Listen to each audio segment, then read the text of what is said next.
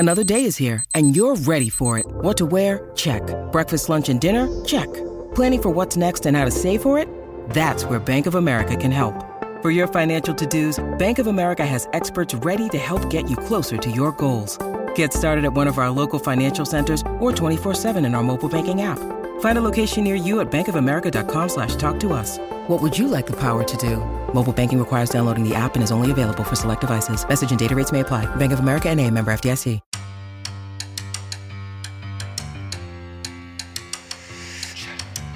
Welcome to the Tell It Avs It Is podcast, your home for everything Colorado Avalanche on the Hockey Podcast Network. Here's your hosts, Griffin Youngs and Christian Boulay. Hello, everybody. Welcome back to another edition of the Tell It Avs It Is podcast on the Hockey Podcast Network. I am Griffin Youngs, joined by Christian Boulay. As always, the Avalanche take care of business on the 3-game road trip, and they do it just about perfectly. They win all 3 on the road. They beat the Calgary Flames 4-1. They beat the Vancouver Canucks 4-1. And tonight they beat the Seattle Kraken 2-1 in the shootout. They go 3-0. And just like that, the Avs are all of a sudden on their longest win streak of the season and back in the playoffs. Crazy how things change. It's crazy how things change. First off, just want to let everyone know I am currently on vacation with my girlfriend and her parents. So if my audio is a little funky today, just bear with me a little bit here. You're not allowed to enjoy yourself, I know. Christian. It doesn't happen, yourself. Man. You can't go on trips right now. It's the middle of the season. You got to commit yourself. I know. It's a tough life for sure, having to stay in the Bay Area. That's real tough, let me tell you. But this West Coast time, I thought I would not like it, but let me tell you, like, we kind of lucked out because the Avs decided to go west. So all these games started at normal time for me. It's 7, so it's really not too shabby. But that's awesome, dude. It is currently 1 a.m. my time, so I'm glad you're on. I'm having a good time, but it is funny because like, just a little quick backstory. My girlfriend and her parents really aren't the biggest sports fans, but they all watch these games with me. And just seeing them, how I react to just what really amounts to meaningless regular season games was very funny to me. But the Avs are back, baby. I think we kind of teased it a little bit on Tuesday's episode or Wednesday's episode, about how this week's going to really determine where the Avs are. I think we can safely say the Avs are back. Yeah, I think it's pretty clear at this point. The Avs are back. They're ready to take back those playoff spots and challenge for the top of the Central again. I mean, my main takeaway from this 3-game road trip, we'll talk about all these games in due time, but just my big overarching takeaway, this was just a very business-like road trip for the Avs. This very much felt like a lot of good regular season hockey, good habits. And the biggest story of this road trip that we didn't get to talk about on Wednesday because it wasn't news yet, Cale Makar did not play in any of these games. He might have played against Seattle. He took warmups. He didn't play at the last second, but he did not play in any of these games. The Avs won all 3, 2 of them in pretty convincing fashion, and the third one, a real gutsy win on the road in Seattle. Yeah, I mean, it was when the news first came out that Makar wasn't going to play against Calgary. I think everyone was kind of like, well, fuck, like, this is going to be a shitty road trip because here we go again. Yeah, here we go again. But the Avs really stepped up. I mean, the corpse of this defense is playing pretty damn well. But it sounds like Cale Makar, he probably could have played tonight if he needed to, but it's better just to give him that rest. And now he's going to have almost a full week off. So I imagine when we come on Tuesday to face the Capitals, he'll be fine, ready to go. But I thought I had saw something in that Detroit game where he looked like he was a little banged up, like he missed an entire 4-on-4 situation. And I remember tweeting, I was like, that's weird that Makar didn't play a single minute of that 4-on-4. And sure enough, he did get hurt. But it sounds like all accounts he's going to be just fine. It was just kind of more precautionary for these past 2 games. Yeah, it seemed like the kind of thing, like if we were getting down the stretch in the season, or let's be real, if this was the playoffs, he'd be playing. But 100%. At this point in the season, even with the precarious position the Avs are in the standings right now, there's just no point doing that for him right now. Not when the guy's playing 30 minutes a night, playing more time than anyone else in the NHL. think the guy deserves a little bit of time to get himself set straight right now. And look at that. The Avs take care of business without him. Honestly, I'd say just fine. Like, I was impressed, honestly, how they handled this without Cale Makar, because their defense was exceptional in all of these games. They averaged 1 goal a game on all these trips. They gave up 1 goal a game, one against Calgary, one against Vancouver, and one against Seattle. In for the past couple of weeks, it just seems like they couldn't stop making mistakes in their own ends. They cleaned a lot of that up. Well, you knew it was going to happen, but it was good to see it get going. I thought Andreas England, Brad Hunt was phenomenal in a couple of games. Curtis McDermott surprisingly wasn't terrible out there, and I think that's kind of where Curtis's standards are for us. Is as long as he's not terrible, it's hey, you did a good job. And Jacob McDonald, I thought a couple times he got a little frisky with the puck, but overall he was real solid. So you look at it, and the Avs are missing 3 of their top 4 defensemen on this trip, and it didn't result in a bunch of high scoring games. All of them were pretty low scoring for the other team. Yeah, I mean, you look at how a lot of these depth guys has played. I mean, we're talking Brad Hunt, McDonald, McDermott, Englund. Like, these are guys that are not going to be playing in the playoffs. And if they are, someone has gotten hurt. And you're seeing Curtis McDermott playing upwards of 10 minutes a night in these games and not looking particularly bad, not taking bad penalties, not getting burned by anybody. He played some real solid hockey over these last couple of games. Brad Hunt scored a huge goal against the Canucks. All of a sudden, he can't stop scoring, his 3rd of the season. Andreas Englund looks like he's gotten pretty comfortable in his own end. He looks like he's figured out a nice role for himself and has carved out a nice little role on this team right now as like a bottom pair physical guy, and he's doing a damn good job. Even Jacob McDonald is a guy that I just written off as he just doesn't have it anymore for some reason. Played some pretty solid hockey. Obviously, is nowhere close to Cale Makar, but in a pinch as a generic version, not too bad. He definitely lacks the skill, but he can at least move the puck around, make some moves, and he didn't make any costly mistakes in his own zone or anything. Just a real good system of play from the Avs over these last 3 games. Yeah, and I mean, you had Devon Taves, who's going to be Devon Taves, but I mean, Eric Johnson and Sam Girard, we're really peaking at the high point of the roller coaster right now because they've played pretty damn well in the absence of Cale Makar. So overall, just a great defensive trip for the Avs, and without Cale Makar, you kind of everyone has to pitch in to get a productive defensive unit, and they were able to do that. And man, I am still just smiling from ear to ear with how they played on this road trip, because I think when we were talking on Tuesday, we were saying like if you can go like 2-1, you'll be feeling pretty good. No, they swept the whole damn thing, man.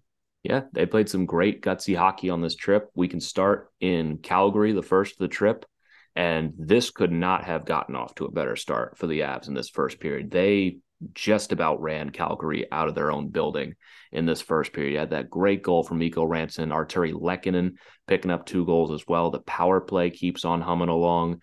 And it almost felt like Calgary started to pick it up after 3 goals. But at that point, we just had like a 3-goal handicap at that point, and there was not a whole lot they can do, especially when the Avs are playing this well. Yeah, and it was a little bit shocking because I thought Calgary, I thought this would be the toughest game of the road trip. And it ended up being after that first period, you're like, okay, if we can just kind of coast our way through, we can get through this pretty damn easily. But the importance of this game cannot be underestimated because this was a 4-point game. It was, because you have games in hand against Calgary. If you win this game, I think we tied them after this game, right? Yes, we did. We tie them after this game? We tied them and you had games in hand. Yeah, you tied them after. So you have games in hands. It's very big. So I was really, really happy with how this game went. It gets started. Mikko Rantanen gets his 30th of the year. We talked about it a little bit a couple weeks ago. I think, is it crazy to say that he's going to get to 60 goals? Is it crazy to say? Not at the rate he's going right now. 50, like we were talking about 50 a couple of weeks ago, that's starting to feel like conservative at this point. Like, I don't know about 60 because 60 is a very tough moniker to hit. Austin Matthews doing it was the first time we saw it since, I believe, Stamkos in like the early 2010s. It's tough to do, but hitting 50 for Rantanen, I don't want to say foregone conclusion because a lot of things change very quickly. All it takes is one cold stretch and you're finishing at 48. But the way he's playing right now, the way he's finding ways to put pucks in the net almost with ease at least every other night, it's hard to see how he doesn't hit that at this point. I mean, at very least, he's getting 100 points. It's been crazy, man. He has just been so consistent all year. And I remember they were talking about it on the broadcast. It's been like Robertson had that crazy goal stretch. Tage Thompson had that 5-goal game. Mikko Rantanen, just like every game is scoring a goal. Like he's just so consistent. And like Mikko Rantanen's record, he set the record for fastest to 30 goals in an Avs history. So he just continues to play at this MVP level. And I thought he was going to dip a little bit when McKinnon came back. No, he's been just as good, if not better, since McKinnon's come back. Yeah, I mean, Mikko Rantanen has been incredibly consistent all season long. Like you talked about like these goal streaks that like Tage Thompson and Jason Robertson's been on. Rantanen hasn't had like that 5 or 6 game goal streak, but he also hasn't had like a 5 or 6 game goalless streak. Like he scores 2 goals one night, one the next night, doesn't have one the next game, and just does the same thing over and over and over again. I take that over just a 10-game stretch where you're scoring 17 goals. Like he's just playing real consistent, good hockey right now. And last season we had our frustrations with him because it seemed like there were nights where he just was waiting for the playoffs to be certain, but he's accepted his role this season as being one of the guys that it has to carry this offense right now, especially as we suffer through a lot of injuries. And even as we got guys back, he has not let up one bit at all. He didn't get a goal in this Seattle game, but he still played really well. Picked up one against Calgary, picked up one again against Vancouver. My brain is slowly turning right now. We're getting the train off the tracks at this point. But he's just playing great right now. It's great to see that getting McKinnon back and has only made him better. Only made him better, and I love that second line that he's been rolling with. It's been a really, really good second line. Ever since Nichushkin's come back, it's been just all like you have 6 actual NHL forwards, and that's really, really helped this team. But yeah, I mean, I don't think Mikko Rantanen's 60 goals is out of the question, but he's going to have to continue to be at this heater pace that he's at because it looks like McDavid may score 70 this year. He really could score 70. He's already at 40 in 48 games. Like we're talking 50 for Rantanen. Like 60 is almost a foregone conclusion for right. McDavid. It's only just a matter of how many he gets at this point. Yeah, if he gets like, when was the last 70-goal season? It's been a long time. It had to have been with Gretzky, man. It has to have been. It might have been Hull or something. Yeah, it may have been Brett Hull. I was just thinking that too. But yeah, I mean, he's going to run away with the Rocket Richard and the Ted Lindsay and the fucking every trophy he's going to run away with. But Mikko Rantanen continues to be rock solid. Another player who is on a heater, some would say. Artturi Lehkonen in this Calgary game gets 2 goals, and all of a sudden he's at 14 goals for the year. He has been fantastic. You're making a face. What'd you see? 1993 was, I believe, the last time someone did it, and it was McGillney. Really? I would not have expected that. Lemieux had 69 one year. He was one short of 70. But it's also crazy that we're even talking about the suggestion of 70 in the modern day. It's totally different types of hockey. I forget how good McGillney was. The biggest snub of all time for the Hall of Fame. Oh, agreed. Makes no sense. But what are your thoughts on Artturi Lehkonen? He's just been rock fucking solid all year. Yeah, Lehkonen's been absolutely fantastic this season. It's even suffering through injuries and everything. Like it just feels like his game never changes. It's the thing I love most about Artturi Lehkonen is you know what you're getting every night in, every night out. He's going to give it his all. And is he the most skilled player on the planet? No, but he tries so damn hard. And you would forget he's not even the biggest guy on the ice. He's 5'11", 179 pounds. But you would never know with just how hard he works in the corners and everything. And he just gets these stretches like he has over the last couple of games where he gets rewarded in these games. He picked up 2 against Ottawa, picked up another one against Detroit, picked up 2 in quick succession against the Canucks.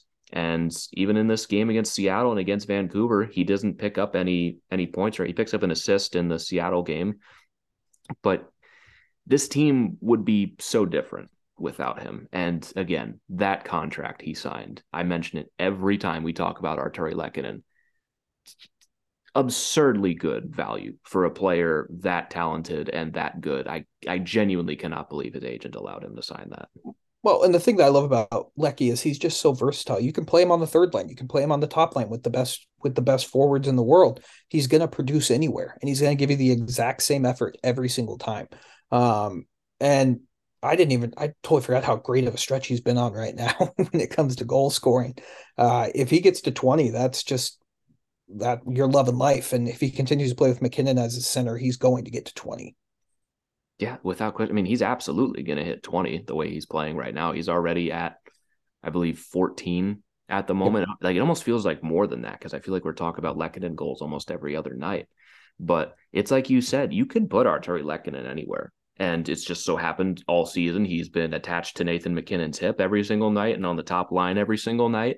But even when Landeskog comes back and shakes off the rust, I just don't see a reason to split him off McKinnon right now. But the thing is, even if you do, you're not concerned about that breaking his rhythm thing, because the man just plays smart hockey. It's what he does. It does not matter if he's playing with Nathan McKinnon. It wouldn't matter if he's playing with Ben Myers. The guy does not change his game for who he's playing with. It just so happens that his game is so versatile that he can do whatever he wants.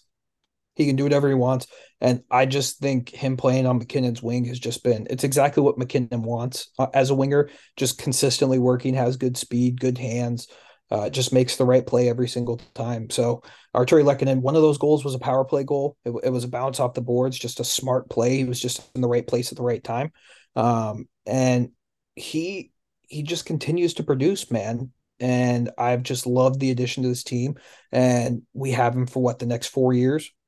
Pretty much 4 seasons after this, we have Arturi Lehkonen all to ourselves at $4.5 million a year. Just an absurdly good contract for absolutely no reason. He could have cashed in hard. He could have, but he wrote it out with us. But then looking back at this Flames game, the Avs go up 3-0. They didn't really, I don't think they played like particularly bad the rest of this game, but you could tell the Flames kind of woke up after that third goal. And like we said at the top of the show, this was a big game for Calgary too. They did not want the Avs to catch them. And have you, is it weird how much Daryl Sutter loves the Avs? Have you noticed how much he loves the Avs? God. If I had a nickel for every time Daryl Sutter made a comment about the Avs, I'd have a concerningly large amount of nickels. The man just, ever since last season, cannot stop complimenting us. And the one you're talking about this time, saying that Georgiev and Frankie is the best 1-2 goaltending duo in the league.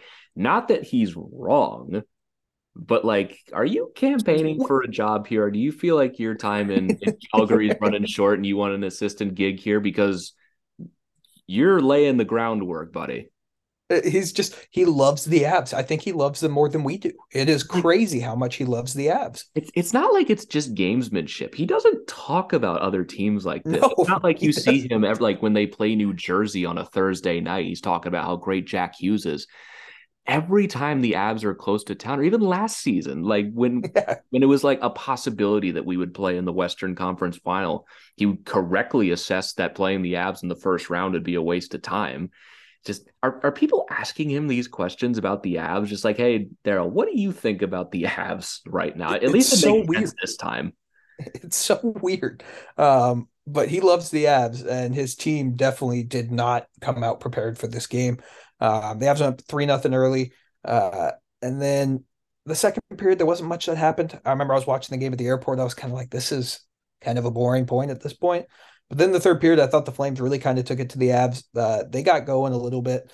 Tyler Toffoli scored on a power play to make it 3-1. And there were a couple squirrely moments, but a guy who played his first game in about 3 games, Alexander Georgiev, that time off did him well. Yeah, he definitely needed a minute off over the last little while. And there were some moments in the second period, too, where Calgary had some chances. This game could have been a lot more nerve-wracking, even as the Avs were up 3-0. But Georgiev has one of his better games of the season again, finishes this game with a .971 save percentage, faced 35 shots, stopped 34 of them, and just shut down any momentum that Calgary had any threat of building in this game. Because I don't think the Flames played overly bad in this game. No. I think 4-1 looks a lot better for the Avs than it actually was, because they dominated the Flames at the gate. Like, they just kicked them in the ass out of their own building in the first 20 minutes. After that, it might have been that the Avs were up 3-0 and took their foot off the gas, but Calgary played well. They very, very well could have gotten back in this game, but Georgiev shut them down at every point, and he definitely needed that rest, because you could tell that his reaction time was starting to wane a little bit, and he was fully locked in this game. The Flames just could not get anything by him. They couldn't get anything by him. And this is why hockey is always such an interesting sport to me, because there were moments in this game where it was like the puck, if it bounces one other way, it's in the net for the Avs. And for what seemed like basically the entire month of December, that's what was happening. The puck was just not going their way. In this game, I feel like Calgary missed a couple like wide open nets. And a month ago, those are going in the back of the net for the Avs. And it's just funny how hockey works that way. Yeah, that's how this entire 5-game winning streak has been. The bounces that the Avs could not get over the 7 games prior, they finally are able to get in the back of the net and finally have some luck their own way, where every single shot is not going in the back of the net for them. And it's done a lot of wonders for their confidence over the last little bit. Yeah, that's why hockey will always be one of the craziest sports to me, because it literally is a game of bounces. And it's luckily going the Avs' way right now, but I don't think that goes against just how well Georgiev played in this game. He was terrific. And like you said, made this game seem a lot farther away than it actually was, because Calgary was good in that second and third period. They were a good team. It was just Georgiev made the big saves.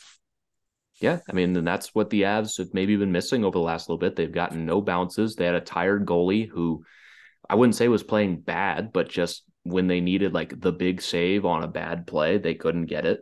And now they have Frankie back, and that's given Georgiev time to rest. And now they have Georgiev fully rested, and now they just have them both playing at an absurd level. So it's not like Daryl Sutter's wrong when he calls them maybe the best goaltending duo in the league.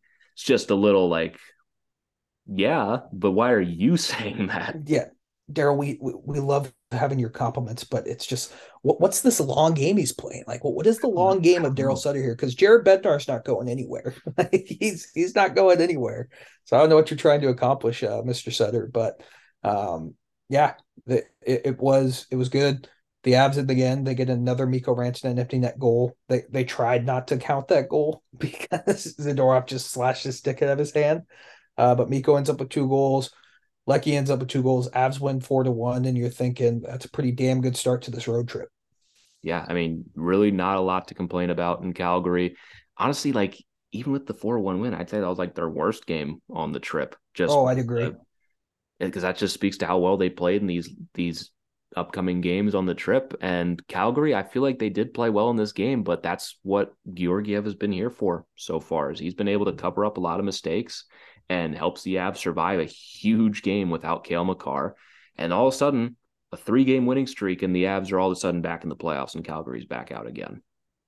Crazy what happens when you actually start winning some hockey games. Yeah, didn't even need to be that many. And then they go into Vancouver the next night, or not the next night, 2 nights later, where the vibes in Vancouver are rough at the moment, to put it mildly. We've both been watching hockey for me, almost 28 years, you for almost 22 years. Like, this is one of the strangest circumstances I think I've ever seen in my time watching hockey. What the Canucks are doing to Bruce Boudreau is like, if this wasn't a hockey team, I think he could sue them for like malpractice. Like, you know what I mean? Like, he could sue them for, I feel like, something going on with like a toxic work environment, and have a pretty good case to win. Yeah, imagine walking into work one day and your boss walks up to your desk, is like, hey, we're letting you go, but not yet. We're talking to your replacement right now. Here he is. We're going to tell everybody that you are fired, and we are actively talking to your replacement. But we also need you to do your job, and not only do your job, do it perfectly for the next little while. Otherwise, we are going to fully throw you under the bus for everything that goes wrong. This is one of the worst cases of mishandling a coach I think I've ever seen. I mean, we talked about the Gerard Gallant thing in the taxi in Florida all those years ago. They bought him a cab on the road and literally packed his bags and sent him to the airport. At least they let him go. With Bruce Boudreau, like they're just forcing this man to go in front of the media and answer questions about his future and everything. And he's literally holding back tears at these press conferences. All the fans are chanting for him. The players are pissed about this. This is the kind of thing that has long-term repercussions on your franchise. You're getting your players pissed at you. You're getting your fans even more pissed at you.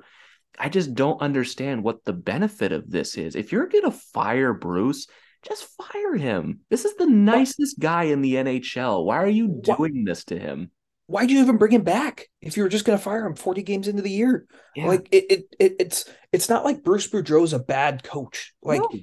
He's doing the best he can with fucking Spencer Martin and Colin Delia being his goalies right now. Yeah, like, I mean, look at what Elias Pettersson has done since Bruce Boudreau has become the coach. He's on pace for 100 points this season. Pettersson was, before Boudreau came in, we were talking like, is this guy even a star or anything? He's pretty decent, probably a top line player, but he's struggling a lot. Boudreau comes in, works his magic. Pettersson now all of a sudden the best player on the Canucks and the only untouchable guy they have left.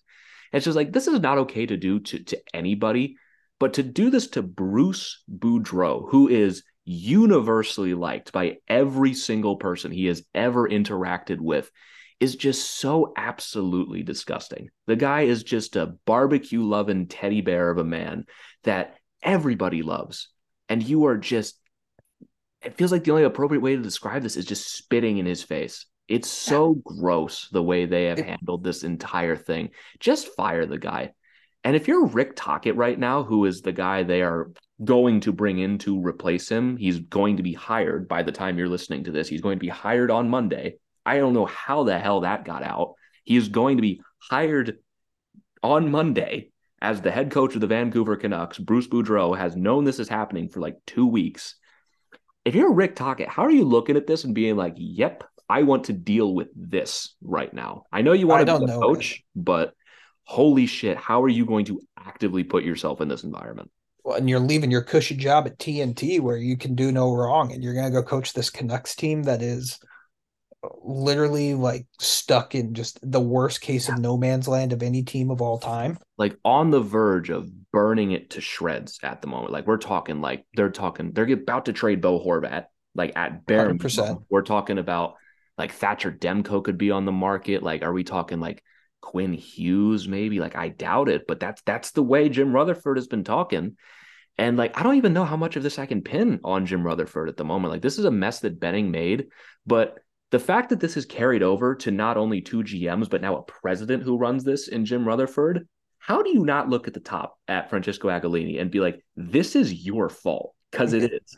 The Canucks have been an absolute disaster under this guy, and they've done it forever. And you're telling me 3 separate people have come in here where you have Jim Rutherford running this whole thing again after Jim Benning made a mess the last time, and Agolini is just let off scot-free? It's his fault. This is his mess.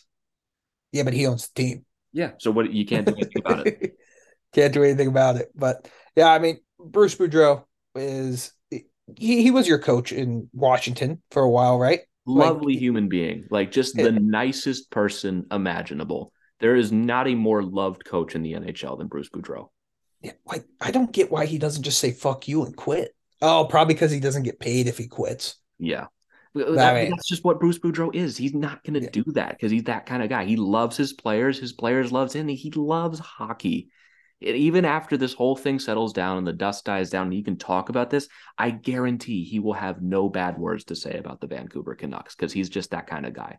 Yeah, he's going to go back. I loved when he was on the NHL Network. I hope he gets back on the NHL Network. Like Bruce Boudreau either needs to be like the good guy assistant coach in a locker room or front and center on every single broadcast. Dude, have just him and Tocchet switch. Put Bruce Boudreau on the TNT crew. He'll kill it there. But yeah, I mean, the circumstances for the Avs going into this game against the Canucks was perfect for the Avs. Like you had to win this game. And outside of the Bruce Boudreau thing, this game was really never in doubt. The Avs came out and just kicked the shit out of the Canucks. Yeah, and like this game got off to a really squirrely start at the beginning. You had Logan O'Connor fan on a wide open net. We're going to talk about that a lot in this game, Logan O'Connor and his scoring chances. He shoots it wide, but then it deflects off of Travis Dermott, in front of the net and almost goes in, but doesn't. JT Miller has a goal called off for the most blatant high stick of all time. Like, he couldn't even complain. Like, he was holding that like a spear. Mike Smith wanted that to be the case when Arturi Lehkonen scored in the Western Conference Finals so bad. So badly. But like JT Miller had this stick up in the air like he was waving a flag in the Revolutionary War. Like, this guy, I don't know what he was thinking on this play, but it was up there and he couldn't even argue it. The only guy who looked confused was, unsurprisingly, Connor Garland, who I would say has a history of being a little more confused than most people. But well, he's just short, man. So for him, he probably didn't think it was that high. Yeah, he's just an odd guy. But after that, the Avs pretty much took over this game from there on. They got it. I'd say they escaped pretty early. I mean, Bednar put it best. That was not their best first period they've played, but they get out of the first period with a 1-0 lead. Andrew Cogliano on a great setup by Alex Newhook and Logan O'Connor. That third line might have something cooking there. They've got some chemistry brewing. Well, and like we talked about, Newhook just adds that offensive element to that line that gives them a little bit of danger because that line's going to be hardworking and forecheck their ass off. Newhook gives them just that little bit of offense that they need.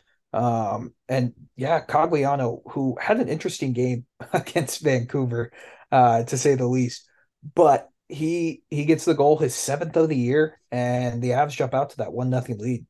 Yeah, and Cogliano is such an interesting case right now because you got 7 goals from a depth guy you acquired at the deadline last year. You would have been happy to get 5 out of this season. And yet it's been so overshadowed by the fact that this guy cannot stay out of the penalty box right now. Like you were alluding to, he takes 3 separate penalties in this game in all different fashions against all different people. He has the high stick on Ethan Bear in the first period. He trips Connor Garland in the second and then slashes Brock Besser in the third period. He has just been uncharacteristically undisciplined over the last little while. And he had a penalty against the Flames as well. Just very frustrating stretch from him, but he's surprisingly making up for it with some production, which is a very weird role switch for him. Yeah, it's the complete opposite of what you'd expect from him. But yeah, I mean, 3 penalties for any player in a game usually gets you right in the pine for the rest of the game. But since you're talking about a guy who's playing, if you're under 30, you're scratched the next game. Like if that was Ben Myers, forget it. Oh, he'd be back down with the Eagles without a doubt. But like you say, he scores a goal. He has 7 goals. Like he could get to 10. And you're talking about a guy who you're like, okay, thanks, Andrew Cogliano, for your 10 goals this year. But yeah, I mean, that first period was great. The Avs, this happened in this game too. I can't remember the last time it happened. The Avs had 2 5-on-3s in this game against Vancouver. Yeah. And that was very weird. And they got it late in the first period. They went into the second period. Val Nichushkin finally scores after all of his hard work since he's come back for the first time. That is the craziest thing, that Val Nichushkin scored his 8th goal and has not scored since the first game against the Rangers. That's crazy. That just kind of fucked my mind a little bit. I'm not going to lie to you. Yeah, that messes my brain a little bit. That's how good he was when the season started. This guy was leading the league in points and goals at the same time. This was his first goal since, I believe it was October 25th against the Rangers. That crazy game, because up to that point he'd only gone 1 game without a goal, and he still had 2 assists in that first game against Seattle. He was ridiculous until he got hurt. Yeah, he was great. And I noticed on this 5-on-3, it's with all the games we've watched, the 5-on-3 is completely different than what it was. They aren't waiting for the perfect play. They're just shooting the puck and they're finding it. And all those guys who in the stands scream, shoot the puck, they're rewarded because that's really what the Avs have been doing. I feel like a lot more on the power play. They're not looking for the perfect play. Like you can get a dirty goal on the power play. Like it doesn't have to be like a picture perfect goal, like cross crease pass. You can battle and just get it in. Yeah, I also feel like you can credit a lot of that to the fact that the Vancouver Canucks have one of the worst penalty kills I have ever seen. I mean, they were incredibly undisciplined in this game. It's not like favorable reffing gave the Avs 2 5-on-3s in this game. It was just bad, undisciplined play from the Canucks and not great penalty killing from them either. They did not have much of a prayer on either of these. No, they didn't. And It was, and yeah, those penalties they took when they were on the PK, like they had a too many men on the ice and they had a trip. Like those are just undisciplined penalties that you cannot take when you're on that when you're on the penalty kill. But good for Val. He gets going again. He's back. Like you can tell he's back to being what he was to start the year. I don't know what they did to escape, but he's looking more and more like himself. And then like we kind of prelude, the Avs got another 5-on-3 in the second period. And Mikko Rantanen off the backboards gets a goal, his 32nd of the year. Um, the Avs, I'll give them credit when they got to these arenas, they scouted what part of the boards were super lively because they had this one against Vancouver and then they had one by Lehkonen against Calgary. So the Canadian end boards are a little bit more lively than the American ones. Yeah, I would definitely say that at least. And yeah, the Canucks completely undisciplined in this game. Rantanen picks up his 32nd of the season, assisted by McKinnon and Rodriguez. This was a very different game than the last game we played against the Canucks. After this one, you could tell the Canucks were pretty much dead. Oh, see, I kind of feel different because once Pedersen scored that, I was like, oh fuck, here we go again. That Like was it's gonna happen. And maybe that's just past trauma with this team against the Canucks. Um, but yeah, I mean, Pedersen scored there, and that was just like people want to blame Gerard for that play. That was a broken play. Like, that was just a broken play, and like that's the one guy you don't want to have the puck in front of your net if you're the Avs, and he capitalized on it. Yeah, I mean, Gerard's not blameless on the play. I mean, I think if anything, you probably just retreat and make sure that Pedersen's not all alone in front of your goalie, but it's hard to blame him for what's just a completely broken play here. And like you said, the one guy you probably might want to keep track of a Yeah. little bit. I mean, he is on pace for 100 points this season with Vancouver, the lone bright spot for them so far. But I'll admit, after that goal, I was like, I'm getting a little bit of flashbacks right now, but the Avs are playing too well. The Canucks are way too beaten right now to really mount a comeback. I felt like the Avs responded well after that goal, and like I mentioned earlier, Brad Hunt, a sniper, apparently his third goal of the season, and He's the the Avs, second leading scorer for the Avs defenseman, goal scoring wise. yeah, sure. You know what? You can never take that away from him. Brad Hunt has apparently found his shot recently. His It was a third goal, perfect shot, dude. a perfect point shot that just went right through Colin Delia.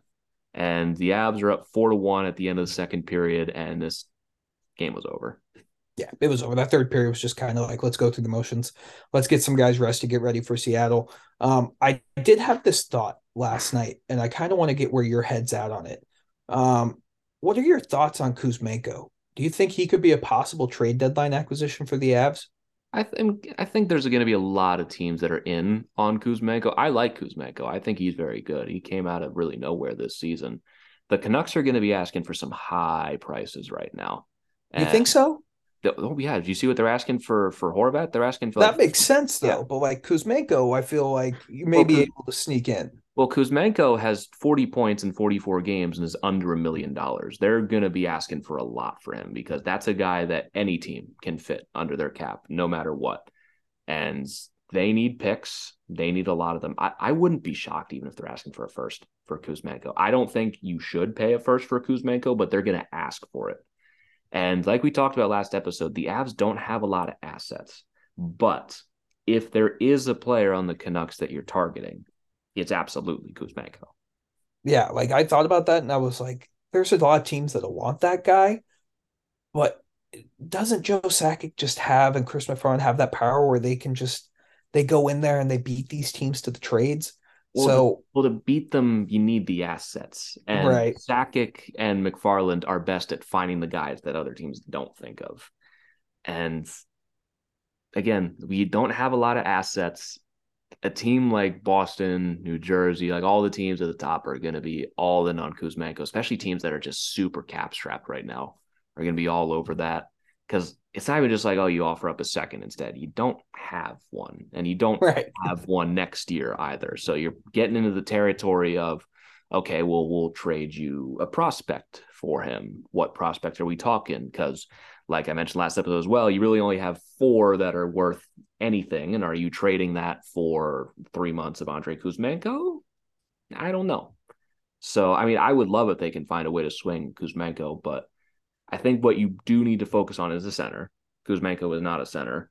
And if you can find a way to do that, awesome. But I don't have my hopes too high for it. Hey, everybody. Hope you've been enjoying this episode so far. Interrupting to bring you a word from our sponsor at DraftKings Sportsbook. The NFL playoff action continues. We're one step closer to Super Bowl 57, and for the NFL divisional round, check out DraftKings Sportsbook, an official sports betting partner of the NFL. New customers can bet just $5 and get $200 in free bets instantly. Plus, all new and existing customers can take a shot at an even bigger payout with DraftKings stepped-up same-game parlays. Boost your NFL winnings with each leg you add up to 100%. So what are you waiting for? Download the DraftKings Sportsbook app now and use promo code THPN. New customers can bet just $5 on the NFL divisional round and get $200 in free bets instantly, only at DraftKings Sportsbook with code THPN. Minimum age and eligibility restrictions apply. See show notes for details. Now, back to the episode. Yeah, I just thought that, and I was like, damn, if the Avs could snag him, he would. Is he not just the prototypical Avs player? Yeah, he'd fit in perfectly here. But it's also the thing is he probably is more of like a top 6 winger, top 9 winger on a Stanley Cup contending team. And not that that would be a bad thing to add to this team. But once you get Landeskog back, you're going to be trading probably a pretty good piece for a guy that's going to be on your third line. And you get your center first. Center is right. The biggest concern at the deadline. If you can somehow swing Kuzmenko after that, then you're probably winning the deadline at that point. Right. And like, did you see that thing? What they're asking for Jonathan Taves, just a second and third round pick is what they're asking for him. Not and it's either second or a third round pick is. Yeah. But they're a team who's going to pick him up, who needs it. They need someone to take cap hit. Yeah. So you're going to have to attach a first if Chicago's going to eat some cap, or if Arizona's a cap eater. Like there's like, that just makes no sense to me. That they're asking, because what team can ingest that $10 million cap hit? Well, if you can cut that down to, what is it, 5.25 on 50%. I mean, Winnipeg seems to be the team that is the most in on him from everything we've heard so far. There's definitely a way that they can do it. I mean, they have a surprisingly good amount of cap space. I believe they have like about 3.8 in cap space right now, which is a lot more than most contending teams have. There's definitely a way for them to make a Taves trade work without having to like attach a first or anything super wild like that. Yeah, it's just crazy to me. Like I was anticipating Chicago asking for like a first for him. I think that's real tough to justify at his age and cap hit, and he's not bad this season, but he's got 27 points. You're trading for the idea of Jonathan Taves at this point. Yeah, it was just interesting when I saw that. But did you have any other thoughts on this Avs Canucks game other than the Avs kicked the shit out of them, which is what they should have done a couple weeks ago? I mean, it applies to my whole overarching take of this road trip. Just very business-like, just very taking care of business. Okay, you gave up one bad goal to Pettersson. They don't let it get him too down. Georgiev plays great in this game once again, finishes with a .966 on 29 shots. And the penalty kill looked real good. The power play took care of business. And even without Cale Makar, they run 5 forwards out there. Great timeout usage by Jared Bednar on that second 5-on-3 to give his top guys some time to rest. And just this felt like the old Avs of last season. Just, we're playing a bad team. It's good. It's going to go take care of business, walk out of here. Going to be none the worse for wear.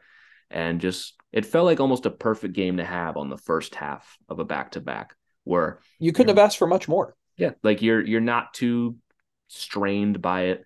Your stars, yeah, they had good nights, but I mean, Ranson played 20 minutes. McKinnon played 22. Val played 20. I mean, just average workloads for people across the boards. They get McKinnon 10 shots on goal in this game. Like, it's shocking that McKinnon is not like at 50 goals already so far this season. The man is just constantly shooting the puck time and time again. Well, and dude, like we didn't mention this. He's 1 point away from hitting 700 for his career. And he could have had like 3 goals in this game. He could have against Vancouver. He just could not catch a break. So he gets 2 points in this game, still 1 point shy of 700. But I mean, the dude he's on a bender right now in the month of January. I think they showed it on the broadcast tonight that this is his highest points per game uh in the month in his career Yeah, right he now has in he has January. the most multi-point games of anybody this entire month with 8. And do you want to guess what multi-point game streak he's on right now? Oh geez. Well, is it 5? He's on a 5-game, not point streak, multi-point game streak. That's a fucking tongue twister. But It was even in broken against Seattle. yeah, well, yeah, it was. But coming into this Seattle game, he was on a 5-game multi-point streak, 2 assists against Vancouver, 2 assists against Calgary, 4 points against Detroit, 2 goals, 2 assists, 2 assists against Ottawa, and even against Chicago, 2 assists. Last time he was held off the board entirely was the first Vancouver game, but McKinnon's come back and has just been an absolute superstar. And unfortunately, he was held off the board against Seattle, which we will talk about, but most people were because it was a very weird game. Yeah. But I mean, he's coming back and he's just been fantastic. And I remember tweeting, I was like, oh, he can still get to 40 goals. And I was like, he's gonna have to really go on a fucking bender to get to 40. But I think 35 is possible for him if he keeps shooting the puck like he is. I mean, because even in this Seattle game, I feel like he had a ton of chances too. Yeah. I mean, in every single game that Nathan McKinnon plays in, he has a ton of chances. He had 7 shots on goal against the Kraken in this game. He's 17 shots in the last 2 games, didn't score on any single one of them. That's hilarious. So, I mean, if he regresses or a little bit back to the mean, like if McKinnon goes on like a real bender, like his shooting percentage bender, that is probably the most terrifying thing the NHL will ever see. Yeah, because if we're talking like if McKinnon starts shooting 20% on 17 shots, he'll hit 50 walking backwards if he does. But it's like it's just one of those seasons is going to happen for him. Yeah, one of those seasons will happen for him. Yeah, eventually McKinnon is just going to like hit 50 goals skating backwards and have like 130 points because one time he's going to shoot 15% in his career, and it's going to be one of the most terrifying runs the NHL has ever seen. Yeah, it's going to be ridiculous. But we'll move over to this Kraken game because it was, I mean, for a 2-1 hockey game, it was a pretty exciting game. Yeah, this was a very fun game to watch. We had only 2 goals in regulation in this game, only separated by a minute. This was a very, very fun game. The Seattle Kraken are a fun hockey team. They don't have like a ton of skill or talent or anything, but they just skate so damn hard and they work so damn hard. They can keep up with just about anyone in the NHL. And don't look now. Points percentage wise, they are second in the West and top in the Pacific right now. They are making not anymore. Not anymore. They're in second now because Vegas won tonight. Yeah. Well, I didn't watch that game because Ovi did not play, so therefore I did not care. Yes. But yeah, technically Vegas is back on the blah blah blah. Not fun. So don't care. But point being, Seattle is making the playoffs, and it's not a fluke. Like they genuinely deserve it. I was very impressed by the Kraken in this game, and I thought the Avs had a very gutsy effort in this game as well. Matched Seattle's will. Seattle just played some real strong defense. But the weird part about this game, this could have been like a 5-0 blowout either way. Like the Avs missed a ton of open nets. The Kraken missed a ton of open nets. We could have come on here in a very different show, but for some reason, nobody could score in this game. Like Grubauer finishes with a very good night. Frankie finishes with a very good night. They both could have finished like sub 800. Easily they could have. Like they were mentioned on the broadcast that the ice looked bad. I didn't think the ice was particularly bad in that game. But they kept mentioning on the broadcast, but the amount of times the Avs swung and missed on a puck in this game was ridiculous. I feel like poor Logan O'Connor, we mentioned that he's just never going to score again. He's just never going to score again. He missed a couple chances, and Branson missed one. Rodriguez missed one. Like it was just the amount of open nets missed by the Avs in this game was absurd. Yeah, just absolutely ridiculous. And I said we were going to talk with Logan O'Connor in the Vancouver game. The poor guy, is he going to score again this season? I don't know, man. I don't know. This is getting to a point where I'm like, oh man, he can't score. Like he's getting wide open looks and just cannot for the life of him right now find the back of the net. He had 5 shots on goal against Vancouver. In this game, he had 0 shots on goal against the Kraken, but he had a couple of looks. Just could if you put him on net, he could have like 3 goals in the last 2 games. He could. Now.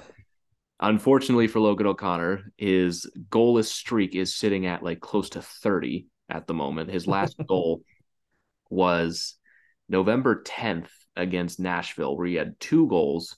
Ever since then, it's not been great. No, not been great. And I feel bad for the guy.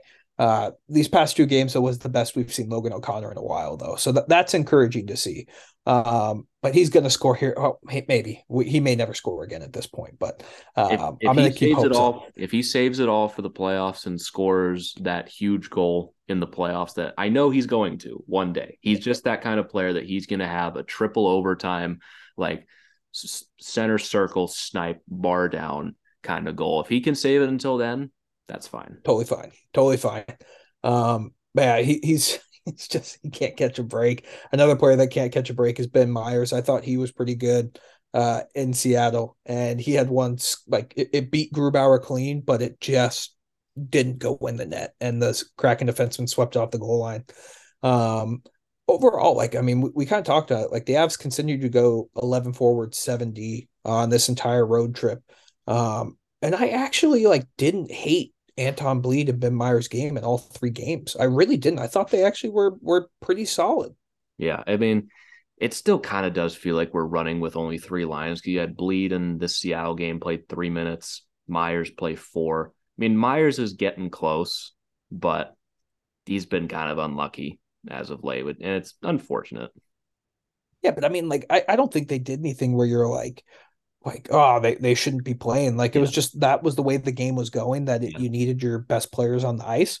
But honestly, I didn't hate the way they play. I thought in the Seattle game, they actually, every time they were on the ice, they actually were kind of dangerous. Yeah. I mean, granted, 3 minutes and 4 minutes, they didn't have a ton of time to make a ton of mistakes, but I agree. The time they did have on the ice definitely was not too bad. Oh man, they just showed the Logan O'Connor whiff again on NHL Network. It's even worse than I remember it being. But this was, again, just a weird, tight hockey game between 2 teams that are just playing real good right now. And the Kraken were able to hang with the Avs. And even on the second half of a back-to-back, the Kraken are a tough team to have on the second half of a back-to-back. Because, again, they just skate and work so damn hard. But the Avs, they were able to keep up with them. And, again, this game could have gone either way. But the Avs, they got to feel real good about stealing this one. Yeah, they have to feel great about stealing it. Before we go much farther in this game, like, I know we bitch about officiating a lot on this show just because we're fans and, like, this is what fans normally do. Tonight, the Kraken game, it was just like the first period, it felt like they were calling everything. And then after the first period, they were kind of just like, you know what, fuck it, YOLO. Because there was not a single penalty called after the first period. Yeah, there were 4 penalties in this game, and they were all in the first period. And all of them were weird. I mean, the Mikko Rantanen slash, quote unquote, slash on Jamie Alexiak. My opinion on that is that I don't think it's a coincidence that Mikko Rantanen is getting targeted with these soft calls. I think he has to chill on the officials recently, because they talk. They all know each other. They all talk, and they will all talk about how Mikko Rantanen is giving them crap every single time something does not get called his way. And he's right most of the time. He has the right to be upset about these, but when he's freaking out on these guys every single time, they're not going to give you a break ever. They're going to be looking for things to call on you, because it shouldn't be this way, but officials are petty, and they are not the ones that are going to change. So if you want to stay out of the box, you got to relax. Yeah, got to relax. And I think it'll come with time. But I get his frustration because, that was the most ticky-tack call of all time. It was bad. But yeah, I mean, the officiating was just weird because the Avs get the benefit of a goaltender interference, and then you get the phantom call on Evan Rodriguez where he's not even the one who crashes into Grubauer. It's the Kraken player. And I loved what you tweeted. Like, there's your makeup call. Yeah. I'm confused. Was it interference on Grubauer, or did they call interference on I didn't hear the announcement. Oregon, because they called it goalie interference, but it's listed as interference on Will Borgen. So I don't know, Interesting. maybe that makes more sense that he interfered with Borgen, but even still, that's a very Yeah. weird call because that's a net front battle. But if you're calling it goalie interference, he like tapped him with his skate and Bjorgen ran him over. So I'm not Right. quite sure what we're calling here. But you're right. The refs, they called the makeup call there and just decided that everything else was fine for the rest of the game. Yeah, they were like, we got this at 2 penalties each. That's it. No more calls. We're going good. Which honestly, if that's how hockey's going to be played, I don't hate that style of Yeah. hockey. Like if we're not calling shit, that's fine. I'd Yeah. rather have it that way than we're calling. I mean, it's not like there was any like egregious missed calls. Well, There were some, but they it's not missed that high like, stick on McKinnon. yeah, they missed that one, but they also missed a couple the other way too. I mean, Right. my thing with officiating is if you're gonna suck both ways. Like, is keep a standard. They called 2 power plays each, and then they let everything go from there. I can't Right. stand when they let things go and then they call some bullshit in the third period that just completely changes the game. Be consistent. If you're gonna suck consistently. That's my thing about a fishing. It's never gonna be good. It's always going to suck. Just be consistent. That's all Right. I ask. And they it was just a weirdly officiated game. But didn't matter. First period, it was a fun first period between these two teams. There were a lot of shots on goal in this first period. But no goals, alas. I mean, Grubauer, he saves it. Like he only plays good against the Avs. He does not play good against any other team. It's just the Avs. Yeah. And if there is one concern with the Kraken, if you look at them going into the playoffs and why I don't really see them as a legitimate contender yet, they just don't have a superstar yet. They don't have it on the front end or the back end. And their goaltending, I'm sorry, Martin Jones and Philip Grubauer is It's like bad. a major concern. Their goaltending is bad. It is not a hot take to say that. They have sub 900 goaltending across the board. Martin Jones is an 894, Philip Grubauer is an 893. They're getting sub 900 goaltending, and you're right, they don't have a star. I mean, Burakovsky leads with 38 points. He did not play in this game, his first missed game of the season, just for a day-to-day thing. Matty Beniers is going to win the Calder this year. He's gonna turn into a superstar. Correct. But this is his first rookie season, and he's under a point per game at the moment. It's just so baffling looking at the Kraken and being like, damn, this team rules, because it doesn't make sense until you watch them and like, wow, this team, they kick ass. They are They do. they are an actual likable expansion team because they're what Vegas thought they were in their first year. A bunch of cast-offs who worked just super hard to get where they are. That is what Seattle is. They work so hard. Every single time I turn on a Kraken game, I say the same thing. Like, damn, these guys never take a shift off. They want this so badly. They want so bad. And like Dave Hextall, credit to you, man. Like he's a good coach. Yeah. He's turned that into a good team, and they made the right call. Yeah, I mean, I've given Hackstall shit over the years. I thought that was a horrible hire. And coming into the season, I thought that is a horrible hire because he did a pretty bad job in Philadelphia. He was an okay assistant in Toronto, and trusting him to run an expansion team, I was like, you had Gerard Gallant right there, the guy who has literally done this before, the exact same thing. And you're going to go at Hackstall? Credit to him. He has found a way to get to these guys and get the absolute most out of them. Like, I love watching the Kraken play. It's just so fun. They're not great. They don't have a lot of talent, but you just never notice the difference.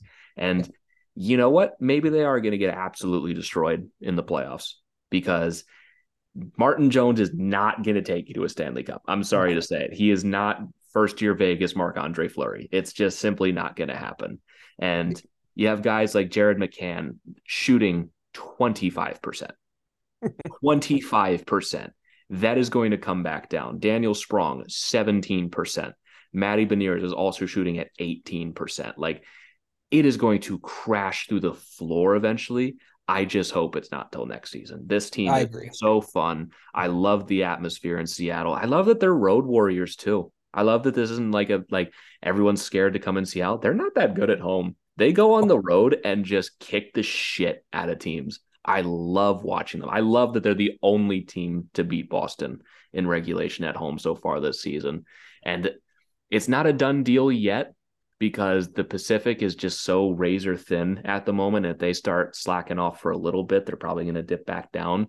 But I hope they make it. They're such a fun and likable team. This is such a fun change of pace for me because I'm always on here saying how much I hate everybody. I love the Kraken. They're fun, so man. fun. They're fun. And they played a good game against the Avs tonight. I mean, in the second period, there were 2 goals scored in the span of like a minute and 30 seconds. Alex Newhook gets his 10th of the year. Just a good, hardworking goal from that line. And Newhook finally gets rewarded for the good play he's had. And he played so well in this game. He got bumped up to the second line and they bumped Evan Rodriguez down. But I mean, Alex Newhook, he's at 10, 20 goals isn't out of the question for him, which I think at the beginning of the year, we were both kind of like, if Newhook can get to 20 goals, that's a successful year. He's halfway there now. Yeah. I mean, he's at double-digit goals right now so far this season. And he is one of only 6 guys on this team that's able to do it. And he's had his ups and downs this season. But there is something here with Alex Newhook, and all the people that go on there be like, oh, he's nothing. Trade him and get stuff at the deadline. No, you don't give up on a guy like this. He's 21. He's going to figure things out, and he's going to have his ups and downs. You're getting production out of him. You got a big goal out of him in this game. And really, you look at his time on ice. I mean, he doesn't play nearly as much as the guys ahead of him in goals, like Rodriguez, McKinnon, Lehkonen, Rantanen. He plays maybe a third of their ice time. You give this guy a little more ice time, he's going to put up more points. He's going to be good for this team. He is still young. I know that we've very much fast-tracked him into second-line center territory. He's not that yet. That's okay. For the trajectory that he's on, you give this guy 1 or 2 more seasons, he's going to be something good for you. And I think the prime example of like never give up on a player too early is Tage Thompson. Like you give someone time to develop, they develop at their own rate. I'm not saying Alex Newhook's going to be like Tage Thompson, but if he can get to somewhere that's a consistent 25, 30 goal scorer in this league, we've seen guys with less talent have 10-year, 15-year NHL careers just because they hold on to that 1 year they scored 30 goals. Yeah, I mean, every time I get frustrated with Alex Newhook, I have to remind myself, I'm at the territory now where I'm older than some of these guys. Right. It's still weird to me. Alex Newhook's younger than I am, which is utterly insane thing for me to think about. And how do I think I would manage myself in a situation like this? Not well. I would not have 18 points at the NHL level at all because, one, I'm terrible at hockey. And second of all, the amount of pressure that's on this guy to produce every single night. And he's not always been the best, but he also has not cracked. He also he goes out there and he still gives it his all. And he's putting up more goals recently. I've liked his play at the other end better. He's made some smart defensive plays. He's making high hockey IQ plays, and he's getting rewarded for them. I think if he can find a way to shoot the puck a little bit more, he's going to get rewarded for it a little bit. He only had, I think, even like 3 shots on goal on this entire road trip, but he puts in a big one against Seattle, the Avs' only goal in regulation in this game. And it's really good to see him getting rewarded in a game like this. Agreed. And he's just going to continue to get better with more and more ice time. But this Avs lead was, by definition, very, very short-lived. If there was one thing you can say was a gripe in this game for the Avs against the Kraken, we've known all year they can't clear the zone. This game particularly was really bad. And you're lucky it only resulted in 1 goal. I thought Ryan Dono made a great play. I don't love the goal by Frankie. I would have loved a save there, but he stopped everything else. So you really can't be too bummed about it. But just the Avs' inability to clear the zone was evident on this play. Yeah, I mean, when Frankie gives you a 963, and you know what, maybe the first goal, maybe the only goal he gives up isn't great. Oh, well, you didn't win the game 1-0. I'm so sorry. And like Girard on this play, I didn't love his clearing attempt. It was a pretty bad bounce off the boards, but like, again, pretty broken play across the boards. The Avs, they just, for some reason, have a lot of trouble getting the puck out of the zone sometimes. But and it almost felt fitting in this game that we didn't have the lead for too long. Like, this was just a chess match the entire way through with a lot of mistakes from everyone when it came to just putting the puck in the net. But again, really fun game. And Frankie recovered from this not great goal and puts up a 963.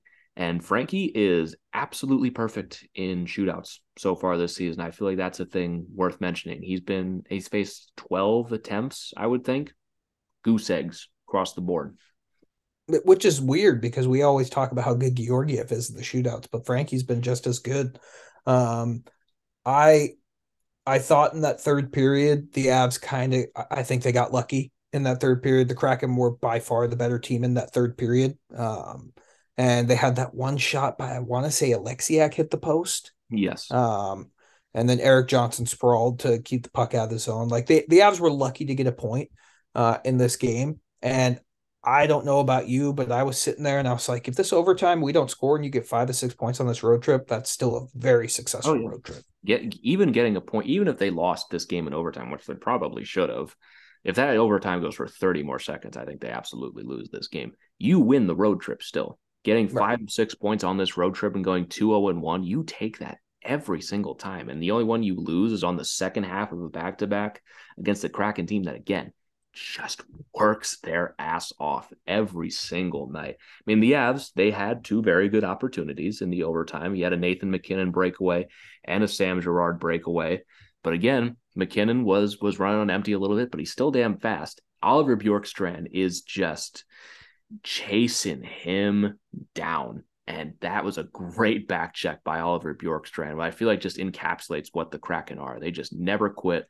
Gerard gets behind the defense too, just can't finish it past Grubauer. After that, it was all Kraken. Yeah, but the Kraken had the puck, but I don't think, did they even get a shot in overtime? They made some choices, I will say. Yeah. It almost seemed like they were playing for a shootout at a certain point, but they were definitely dangerous. Again, weird game. If someone just shoots the puck in this game one more time, we end this game in regulation. And if the Kraken decided to shoot this puck in overtime, maybe they end up winning this game still. I don't really know what their strategy was, but they were doing a great job at making chances. I'll give them that. They won the possession battle. They won the possession battle in overtime, which has become the taboo thing. Maybe the real wins were the possessions we had along the way. Right. But yeah, I mean, that overtime, the Kraken had the puck the entire. I feel like they were just circling the neutral zone the entire time. Like, it was good defense by the Avs 3-on-3. And then you go into the shootout, and like Frankie's poke check is very good from a goalie. He stops all 3 that he faces. MacKinnon just undresses Grubauer in his shootout attempt to get the 1 goal. And the Avs walk out of Seattle with 2 points, and they finish this road trip 3 for 3, 6 points, 1 point back in the Minnesota Wild for 3rd place, games in hand against Winnipeg and Dallas. We could be talking here by the end of the month that the Avs are like 4 points out of 1st place in the Central. Yeah, it's what a difference 10 days makes. Yeah, 10 days ago was the Chicago Blackhawks game where it was like, oh boy, is this team even going to make the playoffs? They're already back in the playoffs. If the season finished today, they'd be the 2nd wild card right now. I think the Kings have fallen into the 1st wild card at the moment. Mm-hmm. Points percentage wise, the Avs have 3 games in hand on them. So points percentage wise, the Avs would be the top wild card right now and would be playing Vegas in the 1st round. But fortunately, it's not the end of the season. No. Right now, they are 1 point behind Minnesota, who's cooled off lately. They lose to the Panthers in regulation tonight. They're at a 600 points percentage right now, 5-3-2 in their last 10. They're cooling off a bit. Feels like Philip Gustafson's not bailing them out anymore. Fleury hasn't bailed them out all season. And Kaprizov's doing great, but the rest of the team is kind of just okay. Matt Dumba's going to be traded before the trade deadline. The Avs are going to finish ahead of the Wild before the end of the season. I really don't have too much concern about that. Winnipeg is going to be an interesting case. The Avs are 8 points behind them at the moment with 2 games in hand, and Dallas is 10 points ahead, and the Avs have 3 games in hand. It's going to be a tough sledding to really get back into this, but I think at least home ice advantage in the 1st round is definitely your goal. Very, very much reasonable. If the Avs keep playing the way they're playing, they're going to catch these teams. They just are. Let's just be real. They're going to catch them. I mean, it's weird to talk about like how recent it was that the Avs could not win a game. In their last 10 games, they're 6-4. They have a winning record in their last 10 games, which just crazy how fast things change. Crazy what happens when you lose to Chicago. What happens? Yeah. Who lost to Chicago today? St. Louis. They're probably they probably won't. But Maybe we just literally had Chicago yeah, at a bad time. yeah. They're 6-1 in their last 7. Maybe they're actually good. Who knows? But the Avs are back. Without a doubt, they are back. Um, we now prepare for Griffin's favorite day of the year, or one of his favorite 2 days of the year, where the Avs face the Capitals. Um, Caps coming off a tough loss to the Vegas Golden Knights. Ovi doesn't play. I'm interested to see the reaction Darcy Kemper gets if people boo him. You are just If you're sick human booing the being. Stanley Cup winning goalie, you are a Yeah, dork. yeah, you're silly. We Same didn't even. goes for the guy who brought the Sam Girard sign to Yeah, the Flames game. You're weird. You can do yeah, whatever you want. I'm gonna judge you for it, and you're weird. yeah. It makes no sense. I don't know why. Like that was just like, and the broadcast to show that too. Like that was just I, weird. I I tweeted that. I think Altitude gets the Sportsnet feed. So I Uh, think Sportsnet was showing that. So that was my mistake when I tweeted that out. I didn't realize that, but yeah, it that makes that was sense. just weird. Yeah, it was just weird. Also weird why Sportsnet showing that after an As goal, but still weird. Like because there's two options here. Either you don't live in Calgary and you traveled to this game to go watch the Avs and you brought that sign, or option two, you do live in Calgary and this is one of two at most times you get to go see your team in person, and you're gonna go bring your trade Gerard sign. Like you can do whatever you want. If you want Sam Gerard traded, you can have your opinions. You're still weird. That's a weird thing Yeah, to do. it's very weird, but yeah, I mean, it's just I don't know. What like I get Sam Gerard's a polarizing player and he does things that people don't like. I just don't understand the vitriol for it. Like he is not the worst player I've ever seen. There are much worse players I've seen that make more money that don't get the hate that Sam Gerard gets. Like I get that there are things that he does that are frustrating. I just don't get why he's like such a target that someone would bring that sign. Like I'm gonna uh, stop talking about this after yeah, this, but I was just like, it's just weird. Like it's just a weird thing to do. You're wearing an Avs jersey at a road game and holding a sign saying to trade a player. you know, it That's would be like super petty if I was Sam Gerard and I saw that. I'd fucking send that guy a jersey, like a signed jersey by me, like just to see what he does. Like I think that'd be fucking funny. Um, but yeah, just a weird thing. But going back, like don't boo Darcy Kemper. I don't think anyone will. Like no, they should do it. I'd be stunned if anyone Yeah. has the gall to boo Darcy Kemper, the goalie that won you a Stanley Cup Right. with one eye. Yeah, with one eye. So that'll be a fun game. I think the way the Avs are playing and the Caps are like they've come back down to earth a little bit. The Caps have. They're reeling. Um, yeah, they've come back down to earth. I think the Avs can win this game. And if Ovechkin doesn't play, I It's mean over. that's just even better. Yeah. Yeah. So I think the Avs win that game. I'm gonna say 5-2. I mean, they beat them 4-0 earlier this year. Yeah. Uh, I think the Avs continue the momentum. I think they win this game pretty easily. Yeah, the Caps, I mean, I this is my area. They are reeling at the moment. Ever since they were on their nice little win streak, even like before Backstrom and Wilson came back. I mean, those two are playing fine, but just for some reason, ever since they came back, they have not been able to put it together.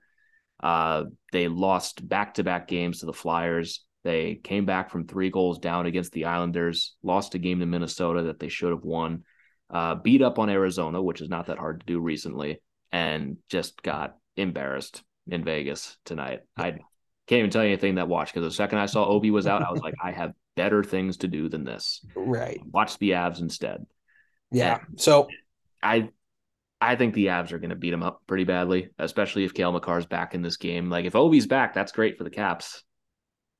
I don't think he's going to do a lot to really turn the tide of this yeah. game. As much as John Carlson gets on my nerves, you can tell they can definitely benefit from having him back a little bit.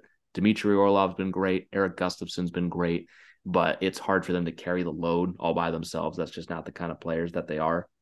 I think the Avs are going to win this one. I wouldn't be surprised if it's by a lot too. Just the way the Avs are going right now and the way they're finally getting pucks in the net, and they're going to get Cale Makar back as well.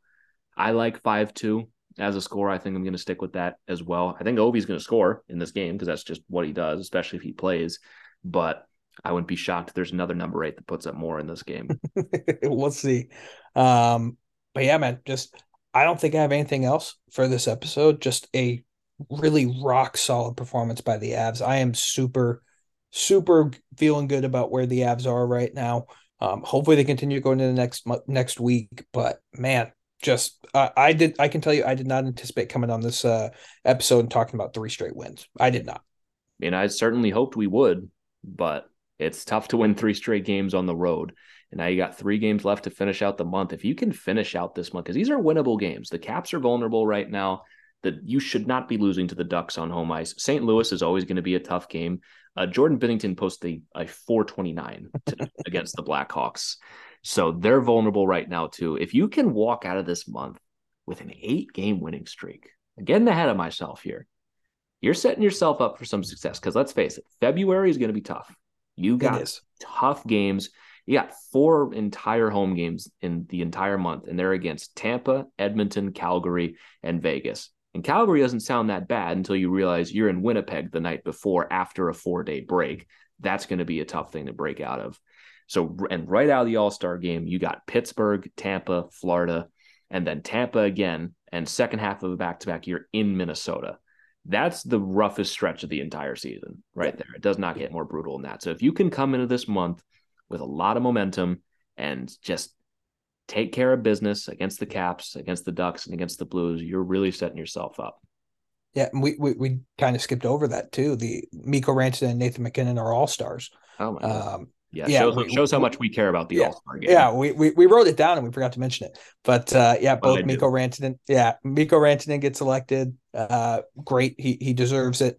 Nathan MacKinnon, I think he even said it. He's like, I don't think I deserved as much as the other 2 guys, but I appreciate the fans voting me in. I'm interested to see if he plays because MacKinnon always seems to get like something like he's a little dinged up that he'll still be there, but he won't get fined or suspended because he doesn't play. I think we'll see most people play this time in the All-Star game because it's in Florida, which is where most of them go anyway. So they'll stick it out for a weekend and deal with it. But I mean, I agree, obviously, with MacKinnon and Rantanen getting in. I believe this one. I want to see the votes. I want the NHL to release the votes because it seems very perfect, doesn't it? That all of the best options got in. What's the point of the fan vote? Maybe they all legitimately did get in. Maybe they all did. I'd like to see it. That's all I'm saying. I just like to see it because I believe that MacKinnon and Rantanen got in fairly. They're the best players on that list. There's not a ton of other central players that really deserved it over them. I believe that one. But there was a lot of campaigning on Twitter that I have a tough time believing got really overdone by the online voting where you're limited to 10 votes. I will do that. And just like, why not release the votes? You have a metric that counts them. I'd like to see it. That's all I'm saying. Yeah, I mean, I'm not calling shenanigans. I would just like to see. I would like to see how many votes Curtis McDermott got because I think I was probably like 3/4. You know what? He definitely got at least 5 because I voted for him 5 times. Let's go, baby. We're back. But I mean, it'll be fun to see. The Avs are one of the few teams with 3 players going. I think they're one of the aren't they?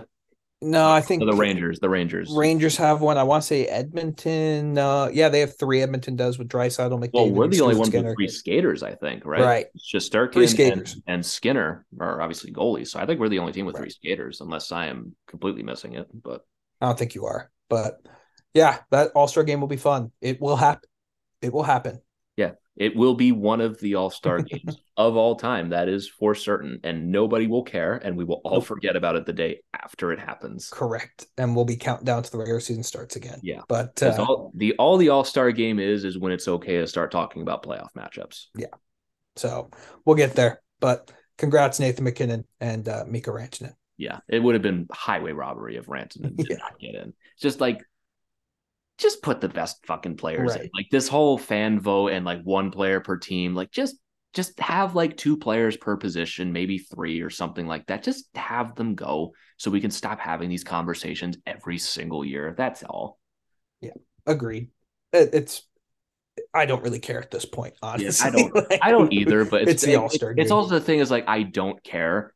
And it's like, it's forcing me to talk about the All-Star game. It's just like we consider the stuff for like Hall of Fame and shit, like all-star selections. So just send the best guys. Let them go drink and party their faces off and not give a fuck in the game and whatever. Who cares? Right. It's so funny. There's like 4 defensemen going in like the entire thing, and one of them is Seth Jones, who has been like bad this season, which is it's so dumb. He's like a -40. He's going with like Cale Makar and Adam Fox, like guys who have been like legitimate studs this year. And you just got Seth Jones sprinkled in there, and Roman Josi is going to be watching from home. I actually don't think it's a bad thing for Josi to sit out. I mean, personally, but we'll see. Is Ovi actually going to play, you think? It's in Florida. He always goes to Florida instead of going to the All-Star game. So I think one of the reasons the NHL is very adamant about this one being in Florida is like, you fuckers are not skipping this one. If you're skipping, you're full of shit. Fair enough. But yeah, man, I don't think I have anything else. No, I think we're all good for this one. I was worried we were going to hit an hour, and we've done an hour 20. So even better. It is 2 a.m. So I'm going to edit this, get this up as soon as we can, and go to sleep. It is becoming a recurring theme on this podcast. So again, thank you all very much for tuning in to another edition of the Tell It Avs It Is podcast on the Hockey Podcast Network. Check out promo code Tell It As It Is on SeatGeek for $20 off your first order of $50 or more. If you want to follow us on Twitter, you can follow me at GYoungsNHL. You can follow Christian at Christian_Belay, and you can follow the show at Tell It Avs It Is. Got my auctioneer voice going there. And we will catch you all next time. But until then, let's go Avs.